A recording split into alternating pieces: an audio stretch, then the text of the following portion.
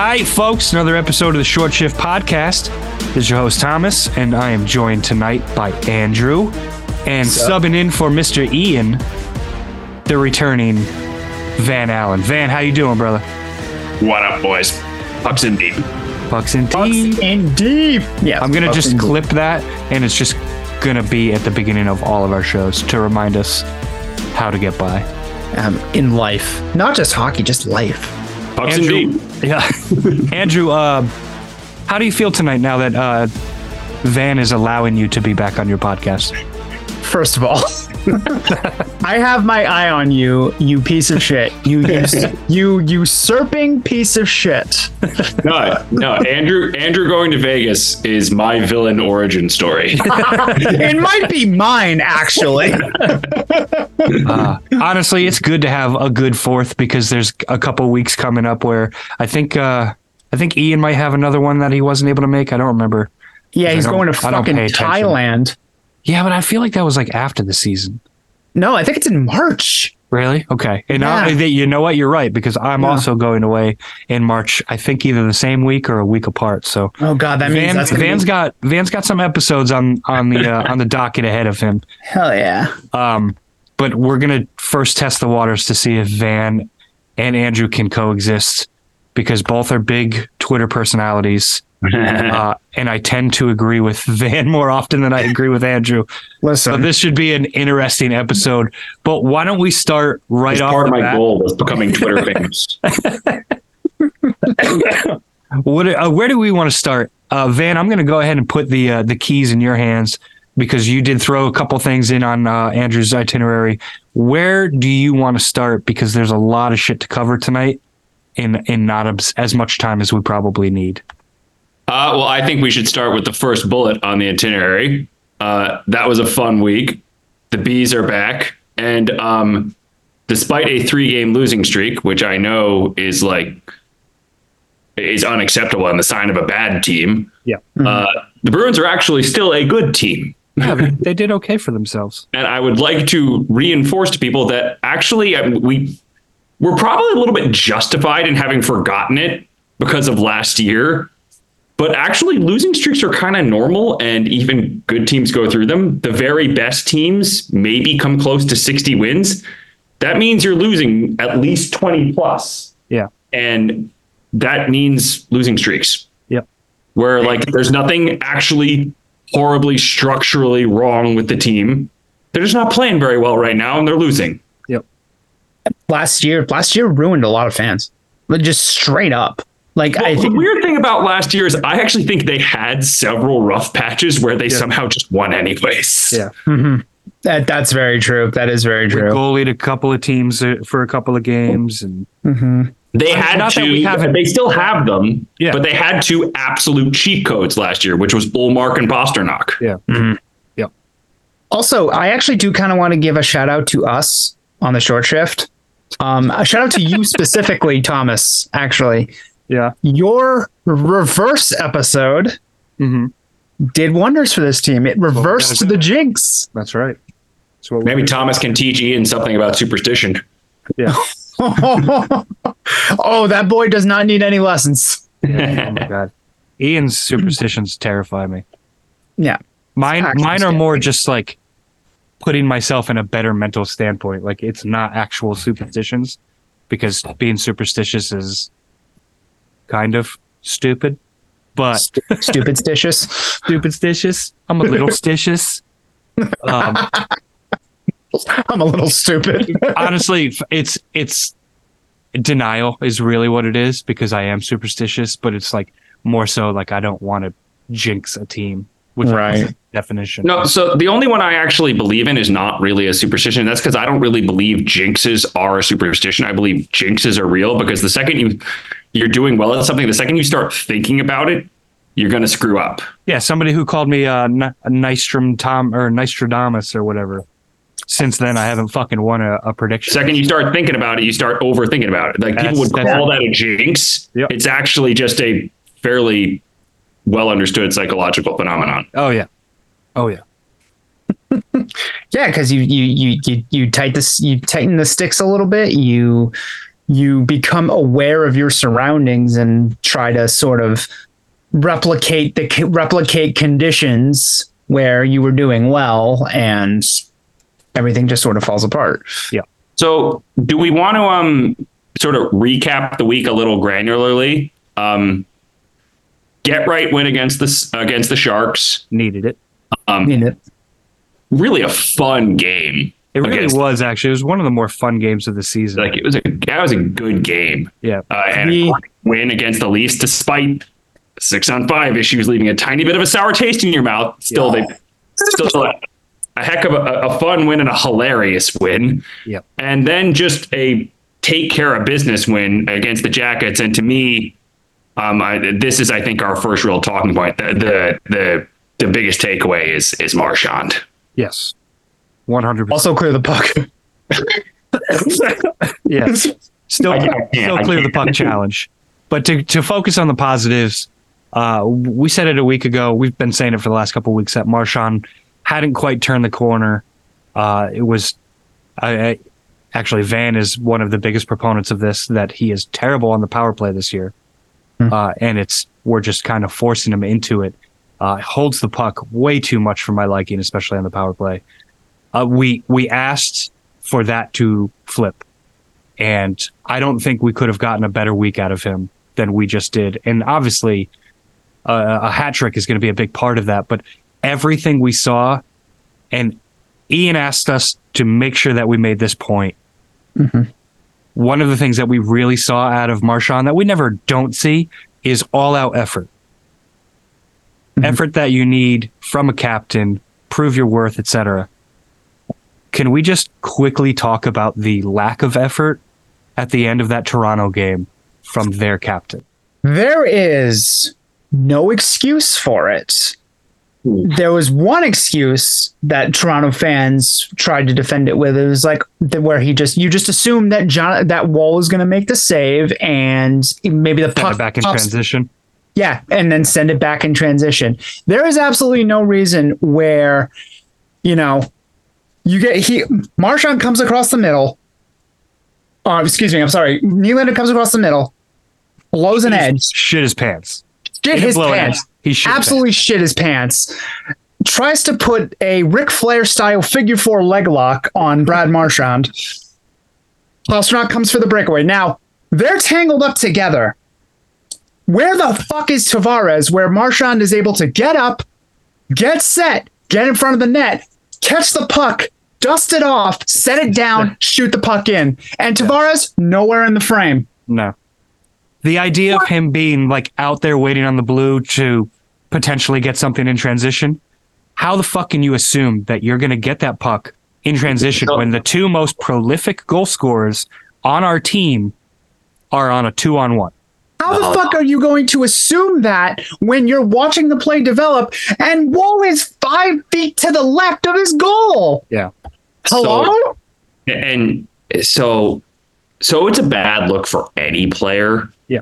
It's a really bad look for your captain. 100%. It's so no effort. I always try, like, whenever there's a play like this, because the easy thing to do is rip the player, right? Mm-hmm. So I always try, like, okay, let me try and see maybe from his perspective. So he looks up, he basically turns around, he sees basically Nylander on the ice and Pasta going in for a breakaway. Oh crap. He gets caught watching a little bit. He thinks either Pasta's going to score and the game's over, or Wool's going to make the save and we're going to shoot out. Oh crap, he saved. Oh shit, I got to get back. Oh fuck. Yeah, he starts and stops multiple times. Okay, maybe, but I mean, no, that's not an explanation. You got to put your head down and get back. Yeah. Also, there's 12 seconds left. Tavares skates like he's got a load in his pants. Even if you just got to get back. Yeah, even if Wall makes the save and kicks it out, and Tavares is there for transition, how much time do you think is going to be that you're going to skate from blue line to blue line? So let's put this. Say something like this happened with the Bruins. If like DeBrusk did that or Frederick, we'd be ripping them. Mm-hmm. Yes. If Marchand did that, or say the year before, if Bergeron did that, we'd be like, what's going on? Yeah. Yeah. Because it would be so it would be so out of character. It would be genuinely like alarming. Yeah. We'd be worried that he was injured. We'd be like, what is happening, right? Because Was Tavares playing the tenor of the overtime? Because that was wild. That was an absolutely ridiculous awesome 5 minutes. overtime. Yeah. I missed it because I was at a Christmas party, but I watched it back and I watched it back again and then I watched it back again. That was the funnest overtime I've seen. Dude, there have been criticisms of 3-on-3, and I think there's somewhat warranted. Like there are tweaks you could make. That overtime was an argument for change nothing. It's perfect. Yeah. Yeah, right. No over and backs, just back and forth for 5 No, it was great. Yep. It was the best overtime in years. Yeah. But John Tavares, man, like you gotta like at least play it halfway. Concerning. Like he wasn't even in the shot. Well, the big like scope of things is a few weeks ago, everybody was worried about Bertuzzi's level of commitment to the team. And now you question the captains. It's like there's problems in that locker room. I mean, I don't know. And it starts how- behind the bench. I mean, so Tavares isn't the kind of player who's ever going to like yell at other players No. anyways. But say Sheldon Keefe is like chewing out Tyler Bertuzzi for not back checking. Yeah. Which is exactly why he chewed him out last week. And if you're Bertuzzi, you're like, yo, say that to the fucking captain, man. Mm-hmm. Like you're mad at me. Look at this motherfucker. Like it's that's the kind of thing that like you see that and you don't get mad. You worry. Fire Sheldon Keefe. Like how many times do we have to say it? Well, look, I've kind of felt up until the first time they lost the Bruins in 7. The first time the Matthews Leafs lost the Bruins in 7, I thought they were going in the right direction. I was like, Kyle Dubas is making a lot of nice moves. He's drafted some nice players. Like it's all going, and I thought it all started to go wrong for them when they signed Tavares. It's not just that he's way overpaid. I'm signing him and then putting the C on him. No. I think they put the C on the wrong person. I'm kind of on an island on this one. I always kind of thought the captain of that team was Morgan Riley. And It kind of doesn't. I don't know. Who I it is. take it kind of doesn't matter who the captain of that team is. There is something rotten in the Whoever he is, he can't be doing that. Yeah, right. Exactly. It would be bad. Like Nylander's back check was bad. The guy who he was on the ice with scored the winning goal and he wasn't even the picture. That's bad. Yeah. Yeah. But like the captain not back checking, or not even making any semblance of effort on a back check. Yeah. I'm not trying to turn this into a Leafs podcast, but Yeah. I mean, it's not just like as a fan, you're not just mad, you're concerned. It's if it had appeared that Tavares had emptied the tank prior to that play. Well, people are saying the like he only wouldn't have way. gotten back. He wouldn't have gotten back anyways. We don't know He that. would have had He plenty didn't of try. time. Try. Right. We don't know. He wouldn't have gotten Yeah, you're back in time probably for not going to pasta get back stuff. in time, Yeah. but we'll never know because he didn't try. Yeah. This Crazy. is what, my father said this to me years ago. In order to have a change of fortune at the last minute, you have to take your fortunes to the last minute. Yeah. So you try because maybe Joseph Woll will make the save. Quick quiz, guys. How many regulation wins do the Toronto Maple Leafs have?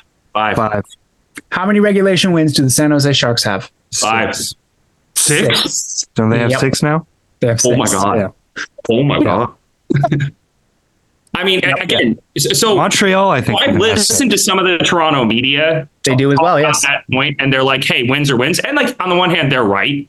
Yeah. But on the other hand, you're like You're not closing games. you're a couple of goals away from being in real trouble. Yeah, disaster. Like Sheldon Keefe's seat, I don't think is particularly hot. He signed a 2-year extension, so it's Signed a probably 2-year not. extension, and they're already still. I think they're still paying Babcock. They're going to be paying Babcock until the heat death of the universe. So I don't think they want to be paying 2 coaches who aren't coaching their team. Yeah. But if they say 3 or 4 of those OT games go the other way, I mean his seat's hot then. Yeah. Yeah. Let's turn this back into a Bruins podcast, shall we, boys? For sure. It is really fun to shit on Toronto, though. It is really fun But to the shit on biggest Toronto. takeaway, I think, was Marchand, and I will take this opportunity to dunk. All they had to do was get him away from Zaka and Pasta. He looked better immediately. Immediately. And He just You force weren't feeds wrong. Pasta. well, and I feel like I need to backtrack actually a little bit because I criticized Marchand kind of a lot earlier this year. And you know what? It's not really about him. Like, it's not really about anything he's doing wrong. It's about just who he is. And he needs to be the primary driver on his line. It's just the way he is. And when he's with Pasta and Zaka, two guys who want the puck in the neutral zone, who are mostly looking for each other because they've got great chemistry with each other, he's kind of the third wheel. And that just doesn't work for him. He needs touches. He needs the puck. He needs to be the guy on his line. He needs to play with guys who are willing to defer to him. Fortunately, that's pretty much every player on the team except Those two. Yeah. except Pasta, because Pasta is the one guy on this team who can probably look Brad Marchand dead in the face and say, "I'm better than you. Give me the fucking puck." And I think part of it too is that a lot of the arguments that you're seeing to people is people saying don't break Marchand and Pasternak up is like y'all are forgetting that the ballast of that line is no longer here. Yes. So now it's two guys that want the puck and that need the puck to be successful. And why it worked yeah. in the first place, a big part of it was that Bergeron did not particularly want the puck in the neutral zone. You could care less. His game was get the puck back in the D zone, get it to one of his wingers, trail the play. Yep. Exactly. But Marchand, you called it, Van. Great job. I would Pasta. also like to point out that he scored 2 power play goals. Neither came from the half wall. Yeah. Nope. Nope. Man, that hat trick goal that had some fucking malice behind it. But they got him away from Pasta and Zach, and he immediately turned right back into himself, which is important, guys, because you were looking at some of the game charts over the really up until the last 3 games, and you're seeing Marchand like in the bottom 5 like repeatedly. Yeah. And like, okay, they don't need him to light it up like he used to, but they need him to be a good player. Yeah. And he's back to being a good player. And Thomas, you said, I think it was you last week that said he's healthy. He's just not. Yeah. There's just no chemistry going on. No, and we saw that for weeks though. Yeah. And we were just trying to force the issue, and this experiment, as Van was begging for a couple of weeks now, they did it and it worked. And now I didn't see a scenario where it wouldn't work. I just didn't see a scenario where it would have worked this well. I knew it would work, and I thought it was going to work quickly, but him scoring basically 4 consecutive goals for us. No, basically about it. No, actually 4 consecutive goals. Yeah. Yep. Yeah. But you were right, Thomas. The game winner and then the natty hattie. Yeah. The ratty natty hattie. But you were right, Thomas, in that there was never anything physically wrong with him. No. He always still looked, maybe he loses one more battle than he used to. Yeah. But there didn't look like there was anything physically wrong with him. He just has negative chemistry. Yeah. The whole, you look at that line and you think it should work, like him, Zaka, and Pasta. Yeah. But the whole, for whatever reason, is less than the sum of its parts. I mean, we've given the reasons, but and all they had to do was split them up. And also, to be honest, guys, like, I had probably been yelling to split up the perfection line for a year when Cassidy finally did it 2 years ago. There was a point when Pasta was cool with just being Marchie's sidekick. That point has long since passed. No, I think it passed the second the ink dried on that $11 million contract. I think it passed long before that. I think it passed like years ago. Because there was a point came when he wanted the puck more. And you know what? He's. I mean, we should transition into Pasta. Yeah. We don't appreciate this guy enough. I don't. I think we do to a point, but I don't think the league does at all. He's a top 5 player in the league. Yeah. He's on pace for 75 assists this year. He is a legitimate superstar. And I honestly, you looked at last year and like, how could he get better? Guys don't get better from 60 goal seasons. I think he's actually getting better. You pivot a little more into being a playmaker and showing your playmaking skills. Also, the goal against Toronto, the first goal, the goal against Toronto was great. That fucking pass to Shattenkirk. Sick. Holy shit. Shattenkirk hasn't seen that much open ice in years. Sick finish too. Good for Shatty. Yeah, that was nice. That was good. He needed that. He did need it. But that was one of the more satisfying goals. But it's not just the passing. He's physical this year. He's blowing dudes up. He's loud on the bench. I might be crazy. Is he leading our forwards in hits? I'm pretty sure he is. I could believe that's worth looking at. I don't know for sure. Yeah. But, the only guys I would think would compete with him probably don't get enough ice time to like. Yeah. Lauko probably hasn't played enough games because he missed time. Beecher probably doesn't get quite enough ice time. Yeah. I mean, is that damning by faint praise, or is that no, he's actually being legitimately physical? I mean, I'm not the first guy who said this. Like, I think Ty was talking about on the Sports Hub, like, or on his pod. He's like, he's blowing guys up. And I mean, he was never a wallflower. Like, Pasta always had a bit of an edge to his game. But I mean, it's really encouraging because, he always was able to kind of take a bit of a backseat to the more vocal leaders they had. And this year he's just taking more responsibility, and it makes me feel good. Like, put it this way, he would not have been a guy on my list to consider for captain just because he's such a happy-go-lucky goofball.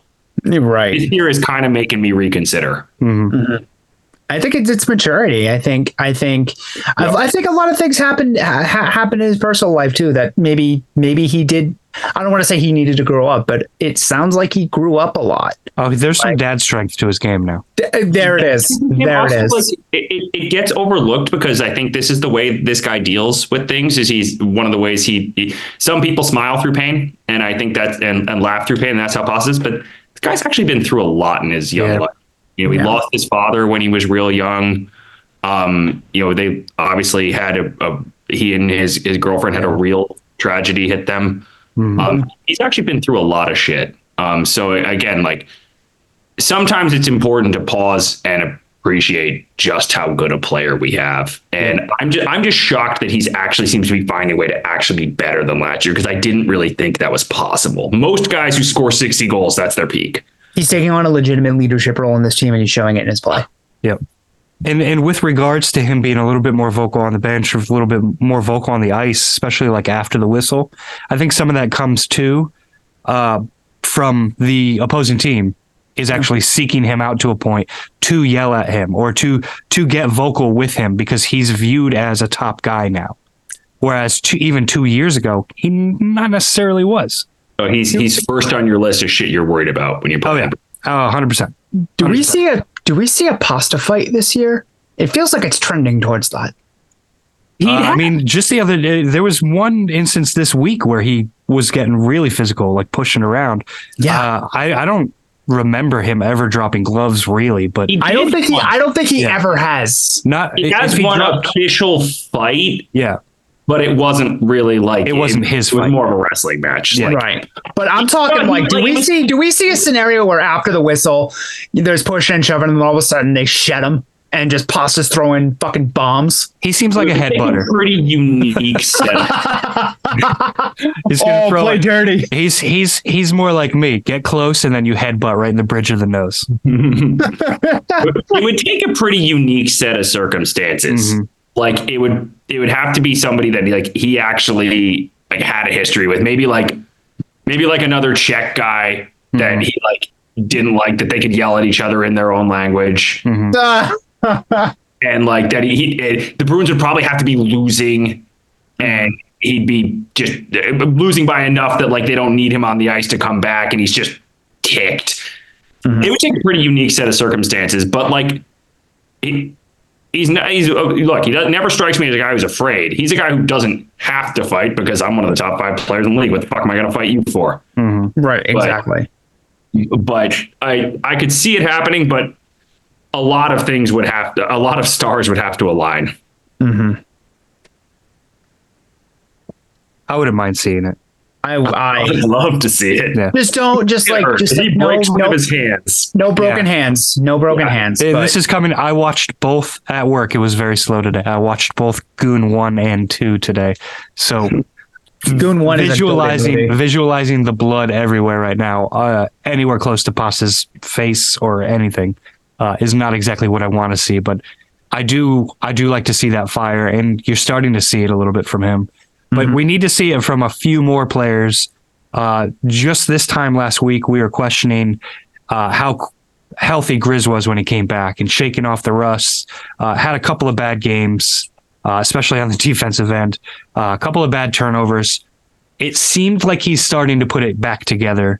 It's not as terrifying seeing him on the ice, especially with centering passes or anything like that. Like, it does seem like he's figured shit out. Are you guys seeing the same thing right now, or do you still have some concern about Grizz? About halfway through the second period of the Sharks game to the end of the week, I thought he was great. I thought he was real good, and I think it really all started. And Van, you pointed this out, and I got to agree with you. Away from camera, obviously. It started when he threw that hip check against San Jose.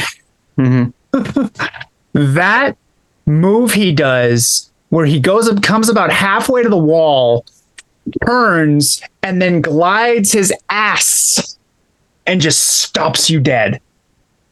I love that move, and I wish he did it more. He does it quite a bit, but I wish he did it more. It's such a good move. And it's like, once he did that, he's been good. He's been real good.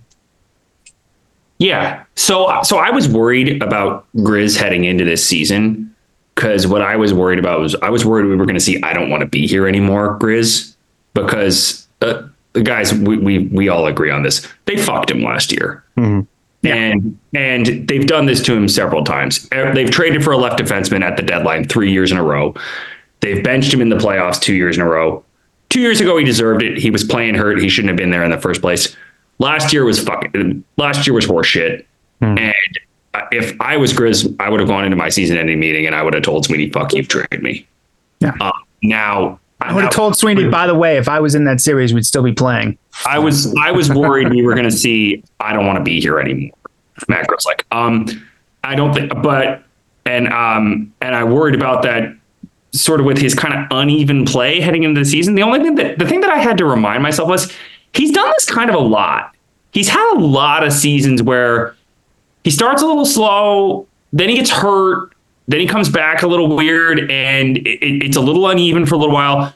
And then suddenly, like, we look at we happen to look at the stats in mid-January, like, Matt Grzelcyk is plus 27. Or something. And I've loved his game over the last two. And I really do think that him throwing hip checks could be a really positive development for him, because his size does come with limitations. He's not going to be someone who can blow you up at the blue line. But his size does have advantages too, as he does have the opportunity to get low on guys and drop a hip into them and hit first. And that's one of the ways that sometimes small guys compensate for being small. It's like, well, I'm small, I got to hit first. And if he could do that more, that could really open some doors for him. But game's trending in the right direction for sure, in my opinion. And it's hugely encouraging because they need him. Because they only have one other top four left shot defenseman. They need him to play well. They do need him. Very extended conversation that I've had ad nauseum. They need him because Mason Lohrei is not ready for the NHL. Everyone, literally everyone listening. The only thing that I would have really liked to see with Lohrei is I would have liked to see them. I would have liked to see him get the chance to just play on the limited minutes on the third pair. He never really got that chance. I would have liked to see that. Yeah. But based on where they were at and where he was at the time when Grzelcyk was healthy, the move was sending him to Providence. Yeah. 100%. And I Grizz is one of my favorite players. He probably walks after this year, and I have no issue with it if that's the case. That is predicated on whether or not Lohrei makes the steps in Providence he's supposed to make. If, as Thomas said, if he checks off the boxes, if he checks the checklist that he was given. But right now, all hands on deck, baby. Like, Derek Forbort is not your savior on the left side. You need Matt Grzelcyk right now. Trade deadline might be a different story. Derek Forbort and savior need to not be used in the same sentence. We'll get to that. We'll get to that. One of the things I definitely want to talk about tonight, though, obviously winning all these games, like winning the week, Marchand's basically coming out party for the week or for the season was a big story. Before that, it seemed like the big story that we were going to have to discuss ad nauseum on this podcast was going to be the Beecher situation. The Beecher benching, Van, I think I actually said it to you directly. We're talking about a fourth line guy. They're going to get swapped in and out. They're not playing every fucking game. It's a fourth line guy. You're going to take a night off. If that's what it was, there's no story there. What made it a story was Monty felt this need to over-explain it. He did. This was a situation. Look, I get it. He's also getting asked these questions, but you don't need to say, we don't like where his game's at, especially when he was arguably, to me, or at least statistically, was playing very well. He scored 3 out of 5 or 3 and 5? 3 goals in his last 5. Yeah, I think it was actually 6, but whatever. Yeah, whatever. Well, 3 goals in his last 5, and then now 3 goals in his last 6 since he played in Columbus. Here's another stat for you. He was 43 of 67 from the dot in those 5 games with 90% defensive zone deployment. Yeah. So That's I don't understand. In Toronto. Absolutely. But so I don't really know where Monty's head was at or where his data was coming from. But ultimately, even if that's what he thought in his mind was the right call, why say it? The only explanation I've been able to come up with is he was trying to test him and give him some level of adversity attached to a night off to see how he responded. Because Monty even said, he's like, I want to see how he responds. How the fuck do you think he's going to respond? Right there. Respond to what? Respond to scoring 3 goals in my last 6 games or winning 60% of my faceoffs? Respond to not being noticed by your coach properly? So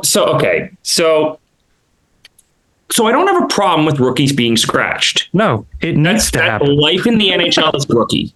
I don't have a problem with rookies being benched. Mm-hmm. I don't have a problem with fourth liners, not going to be in the lineup every night. I would have had no problem if Monty just said, we want to get Steen a game. Yep. He's been playing. He was playing well. He deserves to play too. I really wouldn't have had any issue with that. If he just said Steen deserves to play. And that would have been fine. Or if he said nothing. Or if he said absolutely nothing. and you just put the lines out there. This is the lineup tonight. There you go. Eat it. But trying to create a narrative that Beecher has been bad, I mean, you could see all of Boston media rifling through their notes, trying to find something that he might be talking about. And no one could do it. They're like, what has he been bad at? And frankly, I thought I'm hoping I'm wrong and it trends back in the right direction, but I think it hurt Beecher because I thought he looked a little rattled and unsure of himself against Columbus. I thought he started well and then kind of looked. And the one thing that we didn't want from Jim Montgomery, this is a big thing that people said about Bruce Cassidy, is a lot of players, particularly the young players, felt confused. They felt like they didn't know where they stood with him. Yep. That was the biggest thing that they didn't want from Jim Montgomery. And I thought I saw a player who looked confused. Yeah. Well, I will say in Montgomery's defense, I'm not defending this move, by the way. There's you could see the logic in a move and still think it's a stupid move. It was a stupid move. Hmm. I will say that in Jim Montgomery's defense, in reference to that comparison to Bruce Cassidy, is that we know that Montgomery is actually talking to his players. Yes, We have actual evidence. Anton Bleed, step on down. Yeah. That Bruce Cassidy didn't talk to some of his players for months at a time Yeah. when telling them they weren't in the lineup, and then radio silence. So I think in that case, I think Beecher knows what Monty thought he saw. He could disagree with it, but he knows what Monty thought he saw. Yes. Monty's a great coach. Like, I don't think there's any doubt that Monty's a great coach. But there's Yes, I think he's a great coach. But if you have questions about him and you have reservations, you're justified. Yep. I was just about to get to that. Absolutely. He's a great coach. He's earned sort of benefit of the doubt considering, the start from this year and, the regular season last year. Playoffs, that's where a lot of the doubt comes from. Yeah, playoffs. But we also have to keep in mind, he's also a NHL head coach, and old man hockey brain is real. Yeah. It is a real thing, and he is not immune to it. He is not special. As soon as we figure that out, some of these things become maybe 0.5% easier to digest. No, you're completely right on that, Andrew. It's like, look, coaches do this. And like, so to close the book on the Beecher thing, in particular, I thought it was particularly dumb because, in my opinion, Saturday night in Toronto against Austin Matthews is literally why you drafted John Beecher. Mm-hmm. But with 15 seconds left, up one in the defensive zone, where you're winning, what the fuck is that percentage? 43 out of 67 in your last 5 games? Yeah. Sure would have been nice to have him. But let's be real. Monty's not going to put any rookies or young kids out there in the last couple minutes of a game. So, and I know where you're going, Thomas, because we're getting on to benching Patra. Yeah. Once again, I don't have a problem with that. I actually don't have an issue with this. So generally, I do and I do. So I do and I don't. Coaches are going to do this. Up 2-1 in the third period against Toronto. Yeah, he's probably going to lean on the guys that he trusts. Okay, like I get that. Like, and I'm not really going to fault him. He's trying to win. He's trying to win games. Coaches do that, and I think rookies know to expect that a little bit. And if as a rookie you get frustrated, I don't think it's that hard for someone, for whoever Matt Patra talks to, for Mr. Patra to say like, hey, dude, like you got to expect some of this. This is just good the way it's going to be. What I have a bit of an issue with is I would like benching players to have more to do with how they are actually playing than with how many years they've been in the league. Mm-hmm. Because, again, benching Matt Patra in a 1-goal game in Toronto, I kind of get it. Then he did the exact same thing up to versus at home versus the Columbus Blue Jackets. Okay, come on, man. Like, you got to let the kid play. And is part of this time management, do you think? I'll bring that to both of you. I mean, maybe. But like, that's again a cop-out answer. I'd rather just look at how that's playing. I'm trying to find the sense in it. You know what I mean? Yeah. I went back and looked at the overtime at the game versus Toronto, and I happened to stumble upon Patra's last shift. On his last shift, you want to know what happened? JVR hit the post. Van Riemsdyk hit the post, and Toronto iced it. Oh God, can't have any more of that. Get the Patra kid out of there. Fuck, man, come on. I mean, it may have been cumulative. It may have been a cumulative thing. Maybe he wasn't actually having a great game. Yeah. It may have been cumulative, and that may have been the last sort of like, all right, I gotta sit him. But again, like against Toronto, it's fine. And I think going back to Beecher for just a hot second, I think that if the back-to-back was reversed and you bench Beecher in Columbus, fine, I guess. Yeah, no, less of an issue. I mean, I don't have a problem with fourth line guys rotating. Frankly, I hate it when when coaches set their lineup in stone. Yeah. It's okay it's okay to sit for a game. I didn't like the narrative he invented after the fact. No, and that's absolutely fine. also, like, so we saw him bench Lorai a bunch in the third period. It was usually because of something Lorai did. He made a dumb play at the blue line or didn't defend something very well. Okay, yeah. Rookie made a rookie mistake. Or waved his stick with his back to Kucherov. Like, okay. I see why you benched him. I'm struggling to see the why in the recent moves, and I wish he would stop. Listen to the pod, Monty.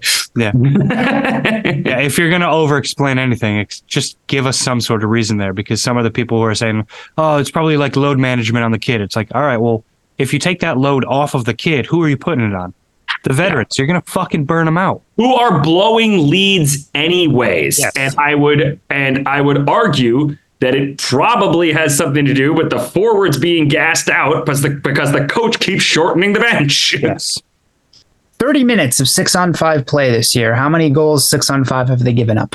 7. 7. Unacceptable. No, that's it. And I'll tell you what really worries me, Andrew. So look, they're obviously physically capable of clearing the puck. Like, duh, they're NHL players. Like, they're physically capable of doing this. It looks to me like it's becoming a mental issue. Like, oh yeah, no, it's at this point, it's a they're mental. traumatized by Game 7 last year, and they're really tightening up when the net empties, and they got to find a way to get over this. Because I mean, you used the word, Andrew. It's simply not acceptable. It's just not this hard to get a few clears. They cannot. The only team that's close, Montreal's given up 5. The next closest team has given up less than half the 6-on-5 goals the Boston Bruins have. Yep. This cannot go on. This cannot go on. You just have to hope that water finds its level on that. Jeez. I feel bad for the goalies. Yeah. Come on. Clear the puck. Clear the puck. Clear the fucking puck. Clear the fucking puck. Puck's in deep. Puck's in deep. It's in deep. God damn it. All right, let's take a minute to pause for some sponsors. Let's go to some voicemails after we get back from the break. Yeah, buddy. Bet the action on the ice with DraftKings Sportsbook. Automatic. Download the app now and use code THPN. New customers can get $150 instantly in bonus bets for betting just $5 on hockey. That's code THPN only on DraftKings Sportsbook, an official sports betting partner of the NHL. The crown is yours. Bonus bets expire 168 hours after issuance. Gambling problem? Call 1-800-GAMBLER or visit www.1800gambler.net. In New York, call 877-8-HOPE-NY or text HOPE-NY 467-369. In Connecticut, help is available for problem gambling. Call 888-789-7777 or visit ccpg.org. Please play responsibly. On behalf of Boot Hill Casino and Resort, 21 plus age varies by jurisdiction. Void in Ontario. Bonus bets expire 168 hours after issuance. See dkng.com/hockey for eligibility and deposit restrictions, terms, and responsible gaming resources. NHL and the NHL Shield are registered trademarks of the National Hockey League. Copyright NHL 2023, all rights reserved. All right, we are back. A couple of voicemails. I know we had 3 games in a matter of 4 days, so some of these voicemails are a little bit on top of each other, but let's go ahead and bang out. Let's go. I got 5 of them. You boys ready? I just said you had 2. Holy shit. No, I got 5. Last week was 2. Last week was a light week. Hell yeah. We've got 5. Actually, we might even have more than 5, but I'm seeing 5 right now. So here we go. Brought to you by SeatGeek. Cha-ching. Hi, my name is Doug the Goalhorn. You may know me from my critically acclaimed series, Dug in Deep with Doug. I've been listening to your show, and while I must admit I am entertained, but I was recently dismayed by your recent calls to hype up Ian. Personally, I think he's the weak link. Frankly, I can't stand the sound of his voice. It sounds like the nagging voice in my head. I mean, Thomas is great, and Andrew just pretty much carries the show. But let's stop the pity party of pumping this Ian guy's Pirellis.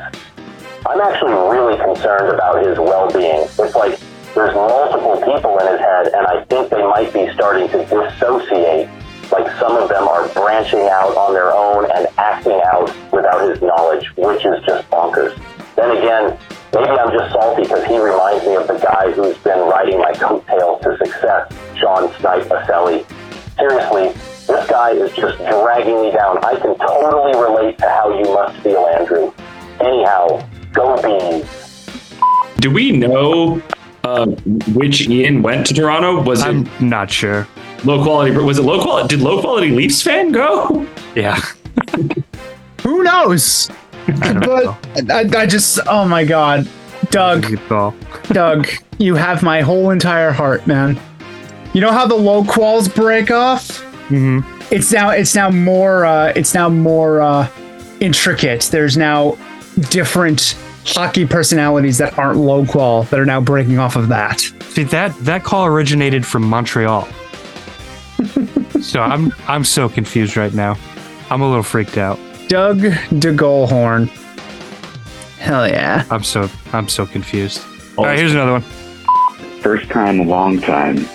And by long time, I mean not super long time, but whatever. Anyway, it's GMD2882, formerly Boston JMD on the Twit or X or whatever. First of all, huge win against the Leafs. I mean, what a game. Exciting. Up and down. We knew they were going to blow it in the third, so I was just waiting for an overtime win, and then sure enough, it happened. Not sure what Tavares and Nylander were doing there, but thank you, and we're on to Columbus. But I have to question Monty here a little bit. Taking Beecher out, saying he hasn't been playing well is just mind-boggling. Dude has been the balls the last 6 or 7 games.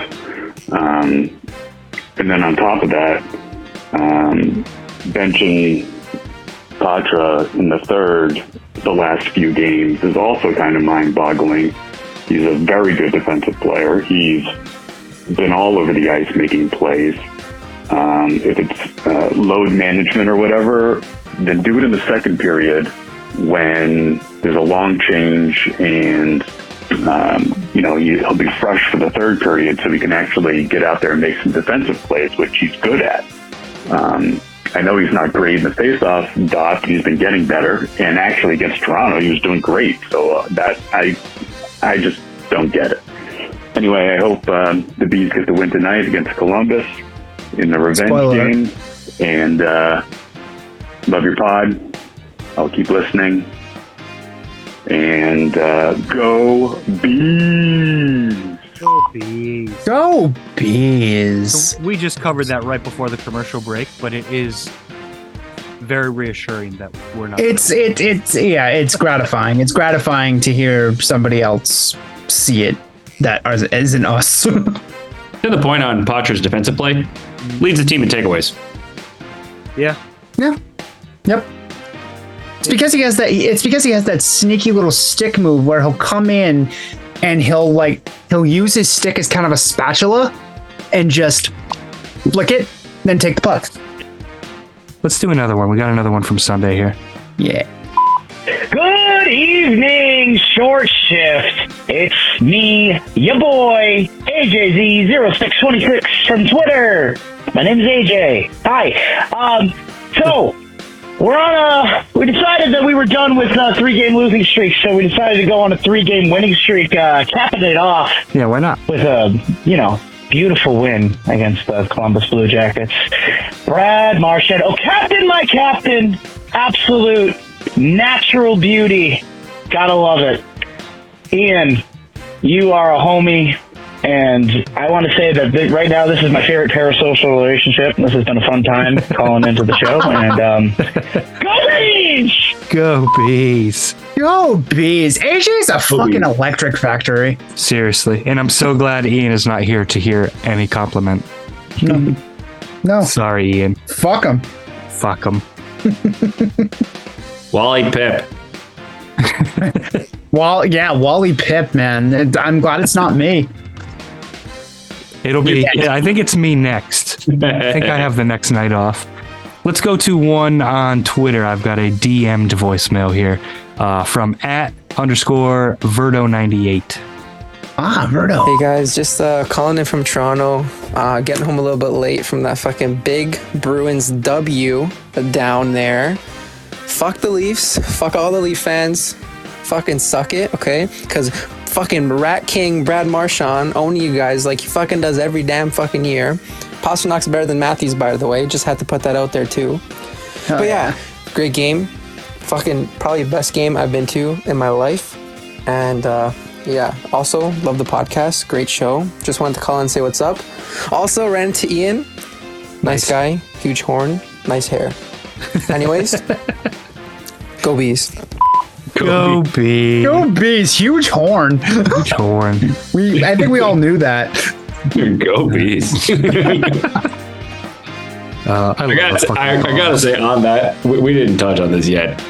Marchand Selly after the OT winner. Brutal. It was just so lost. Yeah. Oh, man. I can only imagine the energy in that building. Like, obviously, I can only imagine Ryan Reeves just seething while Marchand does the "Are you not entertained?" yeah, right. Speaking If of only Ryan Reeves was Reeves. on the ice there. If only. How many shifts did Ryan Reeves have after the first period? After the first, what do you have? 2? 2. Yeah. Yeah. Great investment, you fucks. Great investment. I don't even think. I don't honestly. Yeah, I don't think the Leafs fans are really defending that signing, anyways. No, not anymore. They're not. No, they were about 2 weeks ago. Yeah. Like, I get where their head was at. Like, you understand what any team is thinking when they go out and get a Ryan Reeves type. What you don't need to do is give him a 3-year contract. Yeah. What did I say? You can get the logic of a move, but still say it's fucking stupid. Fury's razor. Nick Fury's razor. All right, where do we want to go here? We No can more do. voicemails? No, we'll call it there. All right. Dealer's choice. Let's do a little favorite NHL story around the league here. Oh, yeah. I'm gonna start with you, Andrew, because you're the one who put this on here, and it seems like you might have one that you're leaning towards. Well, I did pick a few, just so we have some options. The cap is increasing. That's great. Yevgeny, They're going to have a lot of options. yes, In the offseason. It's going to be a fascinating offseason. Yevgeny Kuznetsov. Oh, go ahead. Sorry, I didn't. They have the opportunity to do some really cool shit. They also have the opportunity to really fuck up. Really fuck it up. Really fuck it up. It's going to be an interesting. Let's not get ahead of ourselves. I'm focused on this year, but going to be interesting. Yevgeny Kuznetsov is a healthy scratch. Mm-hmm. Hate to see it. Did his coach come out and say that he didn't like the way he was playing compared to what he did earlier in the 22 games? Is that what he did? Nailed it. It is fascinating. I really do wonder what happened there. Because, I mean, this is a guy who was a superstar. Oh, no, I could tell you what happened there in one sentence. The ink dried. Yeah. Yes. Yeah. Because this guy, like, Ovechkin won the Conn Smythe for the story. It should have been Kuznetsov. Yeah, it was. He was a rock star. Yes. And he partied like a rock star all summer, if everybody remembers that. Look, no team has ever had a greater Stanley Cup party. Like their Stanley Cup summer, the 2018 Washington Caps, it was pretty incredible. Some say it's still going on. Oh man, Ovechkin doing keg stands out of the cup was hilarious. Kuznetsov getting caught with cocaine on 2 separate occasions. Fun nights. Rangers throwbacks are butt. Yeah, they're Damn not good. shame too, because their alternate is bomb. Yeah, It is. they have one of the best uniform sets in the NHL, and it feels like every Absolutely. time that they have an opportunity to fuck it up, they do it. This is the worst that they've ever done, though. Yeah, it does not look good. No. Nikita Zadorov did not go to the Leafs. No, Went to Vancouver for a third and a fifth. which is a Tiny piece of reasonable business. move. Yeah. Tiny piece of business for the Canucks. Yep. But I want to actually dive a little more into this story. Is Arizona good? I'll tell you what. They're probably my choice for this story of the week as well. It's not just that they're winning; it's who they're beating. Obviously, is part of the story. But they are good. They're not just catching lightning in a bottle. They're actually playing well. Do you see what they did to the Caps last night? It was beautiful. 5 goals on 11 shots in the first period. And not all of them What I were hate about this- defensive collapses either. Yeah. No, one of them was just Logan Cooley Yeah, shit is up. just absolutely just carved Yeah. everyone. You know what I hate about this, guys, though? Because I think they are getting there. They are kind of good. And frankly, the way they got there, to me, is kind of bullshit. Like straight up this time last year, we called them basically a money laundering organization. Yeah. Yeah, I think those were the exact words. Yeah, I'm still not willing to say that that's not the case, but Like that.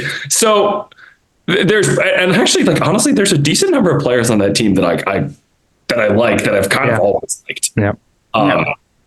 But I'm kind of annoyed at them for being decent, because it feels like it's rewarding bad behavior. Yeah. That's totally fair, Van. It's almost like systemic in this league because well, we don't have to talk about Chicago Blackhawks right now, but no, we don't. No, we don't. Yeah, well, we all know what you're saying. Yes. And I think you wanted to talk about this one, Van, because you added it. So, I've been just sort of looking at the Atlantic Division, and this is coming from, I keep looking up and seeing the Bruins in first place, and I thought the Bruins would be good this year. I really didn't think they had any chance to win the division. no. That opinion was mostly based on the assumption that the Atlantic would be better.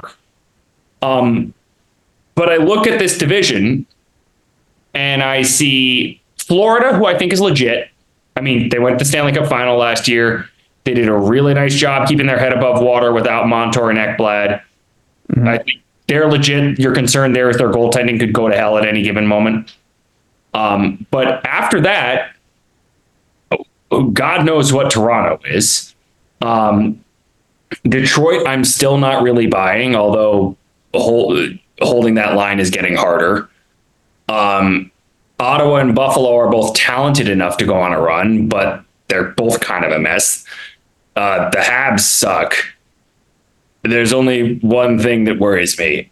So Tampa has been trending in the wrong direction for a while. But I also didn't believe that Vasilevsky would be back from back surgery by early December. And he is back from back surgery. It is early December, and he just shut out the Stars. Yeah, he's not human. Yeah, I mean, Joe, you'd say what you want about the Jonas Johansson decision. It was bad. They should have gotten somebody better for their own sake, but it's still early enough for them. And I think we have learned as a collective, as a society on the whole, to not count the Tampa Bay Lightning out in any means. And to be honest, like, there's a lot of things about that team that I don't really like. Like, I think, I don't like for the first time in a long time, I don't like the bottom half of their roster. I have some concerns about Sergachev and Chernak. But they still have 4 or 5 of the best players in the world. And one of those also is the ultimate cheat code. I don't like what Julian Breeze was doing. I think he is the Chevy. I think he is the Chevy Camaro that's just slowly inching towards the cliff. It's a nice car. It can still handle well, but you're seeing what it's doing and you're like, what are you doing? Been burning the candle at both ends for a long time. Yes, exactly.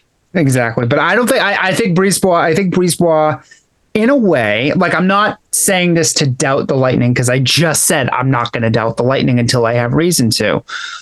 But I think a lot of what Brisebois is doing is there's a little bit of Chiarelli disease in here. He's over rewarding loyalty. Yeah. 7-year. Why do you give a 7-year contract to Nick Paul? Yeah. You could justify an 8-year contract to Mikhail Sergachev. That's a top 15 defenseman in the NHL. Yes. Nick Paul. Yeah, like there's a bunch of these guys that, like, yeah, you reward Anthony Cirelli and Mikhail Sergachev and Eric Chernak. Yep. And Nick Paul's a fine player, but, like, you can find other Nick Pauls. You can find other Nick Pauls. Like, it's like a little bit. It's very similar to Chiarelli, actually. Like, okay, we're going to invest around, these guys. We're going to lock up, Marchand and, Krejci and Lucic. Dude, we really need to give Gregory Campbell. No offense to Gregory Campbell, but we really need to give Gregory Campbell a contract extension. Like, nice player, but, like, we should be turning that roster spot over. Yeah, exactly. Yeah, it's you see it trending downwards, but they're not there yet. They're sort of they're kind of the inverse of the Bruins, who the one thing they've really got going for them on offense right now is the thing I really like about them is actually the bottom half of their roster. Right. They're a very deep group, which is sort of why their offense is so strangely consistent. And I got to admit, that was not something I was expecting. Only team in the NHL that scores 2 in every game. Well, and also it's like, not only that, but it's like I almost don't want to say this out loud, but it's like they score 3. Don't. Every game. God damn it, they're going to get shut out now. We'll time to predict shutties. Do you want to head into predictions on that note? We could do predictions and wrap it. Yeah, let's do it, bud. So last week, Ian finished off the week with a double dub and took another game lead on us. We all had really good weeks. We all really did. We all did. Which, inverse of last week. Yeah, I had a good goal differential going and stuff like that, but a double dub is a double dub. You get the score right in a game, and that's how I won the first 2 weeks. I was just dominating with the double dubs. And then somebody decided to tell you that you were Nostradamus. Yeah. Thanks for that. Appreciate it. Only Love 2 ya. games to pick here. Only 2 games. We've got Thursday night. We've got Buffalo, and what do we have over the weekend? Saturday's Coyotes. Islanders. Hey. Is it? I thought we had an Islanders game. Oh no, that's next week. I'm looking ahead. Yeah, that's Coyotes, buddy boy. Yeah. So we got a hot team, and we have the Sabres. So Or Devin Levi. what do we have? What did we get from Ian? I know Ian's obviously not here to make his picks. I wrote it down on the. Yep, I did write it down on the game predictions. He predicted a 3-2 dub against the Sabres and a 4-2 dub against the Coyotes. Okay, so he went safe. I'll start with Sabres here. Sabres don't move me. I'll say 4-1. 4-1 dub. All right. Sabres are struggling right now, and I think they are finally right at the precipice of maybe making a change up top. Yeah. Possibly. I think it's time. It's been time for a while, but I think it's time. They really need to take that next step. Well, this team was supposed to take the next step this year. Yeah. So if this is the next step to pull us back into mediocrity for Sabres, Shout out to our it buddy. needs to happen. Yep. Shout out to our buddy Jim. The Sabres are always a year away from being a year away. That's right. What do you got? I got a. Van almost baited me, but I caught myself. I'm gonna go a 3-1 dub. All right. Van, what you got, brother? So, it's like you guys said, talented team, but out over their skis a little bit. But I think Thompson's gonna play. I think he's back. Yep, he's actually in tonight against Detroit. Yeah. Where I think they're getting waxed again. I'm gonna go It was 4-0. It's now 4. It was 4-0 Detroit. It's now 4-3 as of recording. Oh, all right, well, as long as one of them loses in regulation, I don't. Yeah. No 3-point games. I'm gonna go 4-2 dub. Okay. All right. Okay. 4-2. I Go ahead really and hope stick for with the it sake and of do the. Go ahead. I really hope for the sake of synergy that Van doesn't win this week. Kind of hope he does. I'm rooting against myself in favor of Van. Van, go ahead and pick the Yotes game while we got you. Man, it's just a team I don't know what to think about, but they've been beating all the recent Stanley Cup winners, like in a row, right? Last 5. So by virtue of our own by virtue of our own pain, we should be safe. Yeah. Jesus. I'm gonna go with a 3-1 dub. You know Logan Cooley's scoring against us, though. Well, actually, it wouldn't be his first career goal. If it was his first career goal, you could absolutely pick. Yeah. Do you want to know how? Oh, go ahead. Go ahead. No, you. I'm just trying to make predictions. You're trying to have story time. So you go ahead. Tell that story. So it's a story time that's connected to the prediction. All right, then you go ahead. Michael Carcione for the Yotes has 12 goals in 23 games. Y'all want to take a stab at what his shooting percentage is? No. It's gotta be in the 30s. 35.3%. Yeah. Super sustainable. Yeah, he'll hold on to that. He'll hold on to that. He'll score 2 against us. But No, that shooting percentage is about to meet the Boston Bruins goal ace, where shooting percentage is going to fucking die. It's about, you know what? It's about to meet Brandon Carlo. That's what it's going to be. You know what, Van? I knew you were going to do that. I knew you were going to do something like that. And it was just an excuse for me to predict a shutty. 3-0. Let's go. So Andrew didn't look at the time of the game because we're struggling with matinee games this year. Luckily, it's not a day game after a previous day game because then you have no fucking chance, apparently. They got Friday off to recuperate. They'll be in town. They're going to come in energized. The Yotes are quick. The Yotes are young. The Yotes are very exciting. Bruins outlast them. I'll play it safe and go 4-2, but I think that game could even be higher scoring than that. Zero chance there's a shutty. Thomas, you mentioned Carlo. Yeah. I might have been the only one who noticed this. He was fucking on tilt for CBJ. Yeah. Like, He's getting in people's faces. Yeah. I've always never seen him like this. He's like, we've seen him throw hits, but everything he does is with a purpose. Yep. He's throwing hits all over the place. Like he's starting scrums. He spent the whole game just yelling at people. Yeah. Like, man, I guess he took the last loss to the Jackets super personally. Yeah, I think there's something to be said for that, and I'm sure that there was quite a reminder in that locker room from Monty of how they got their asses handed to them.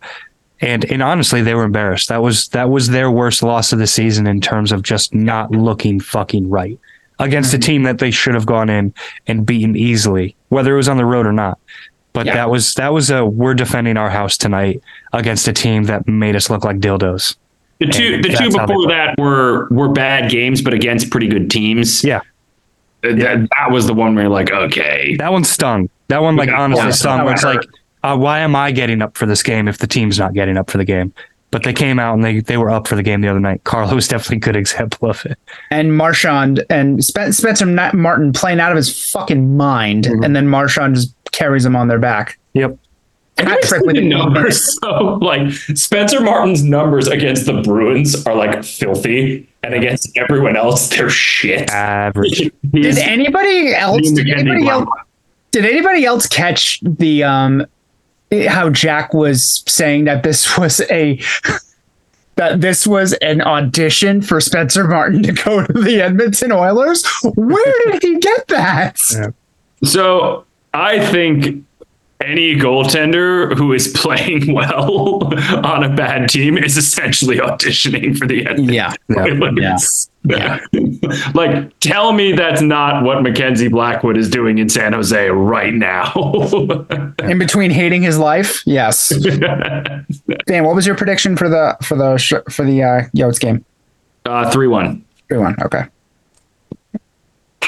Very good. You can pretty much start that rumor about legitimately any goalie who, like, yeah, any breathing goalie. I would bet the Oilers have probably checked on him. Yeah. If I'm the Oilers, I'm checking on Kochekov for Carolina, but that's just me. If I'm the Oilers, I'm like, is Marty Turco still around? Yeah. Hell yeah. Did Byron Defoe retire? You boys got anything else for the night?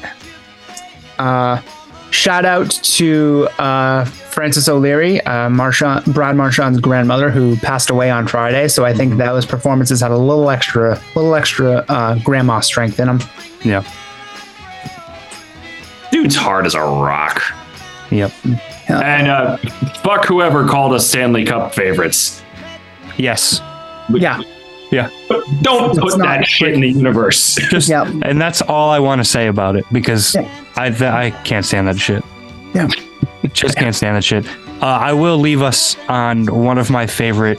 I know Jack Edwards just was referenced a moment ago, but I don't know if you guys caught this, but this is how we're going to end the podcast tonight. A little bit of Jack Edwards gold. Brick will talk it over with Monty. I've got to go to the bar. Go Bees. Go Bees. Later, boys.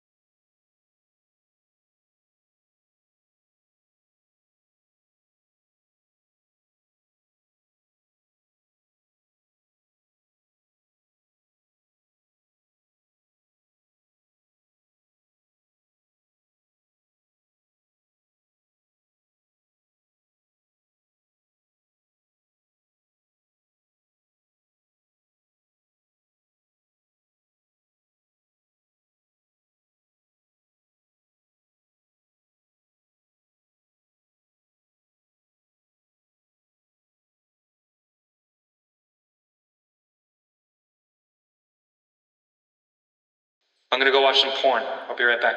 Fun.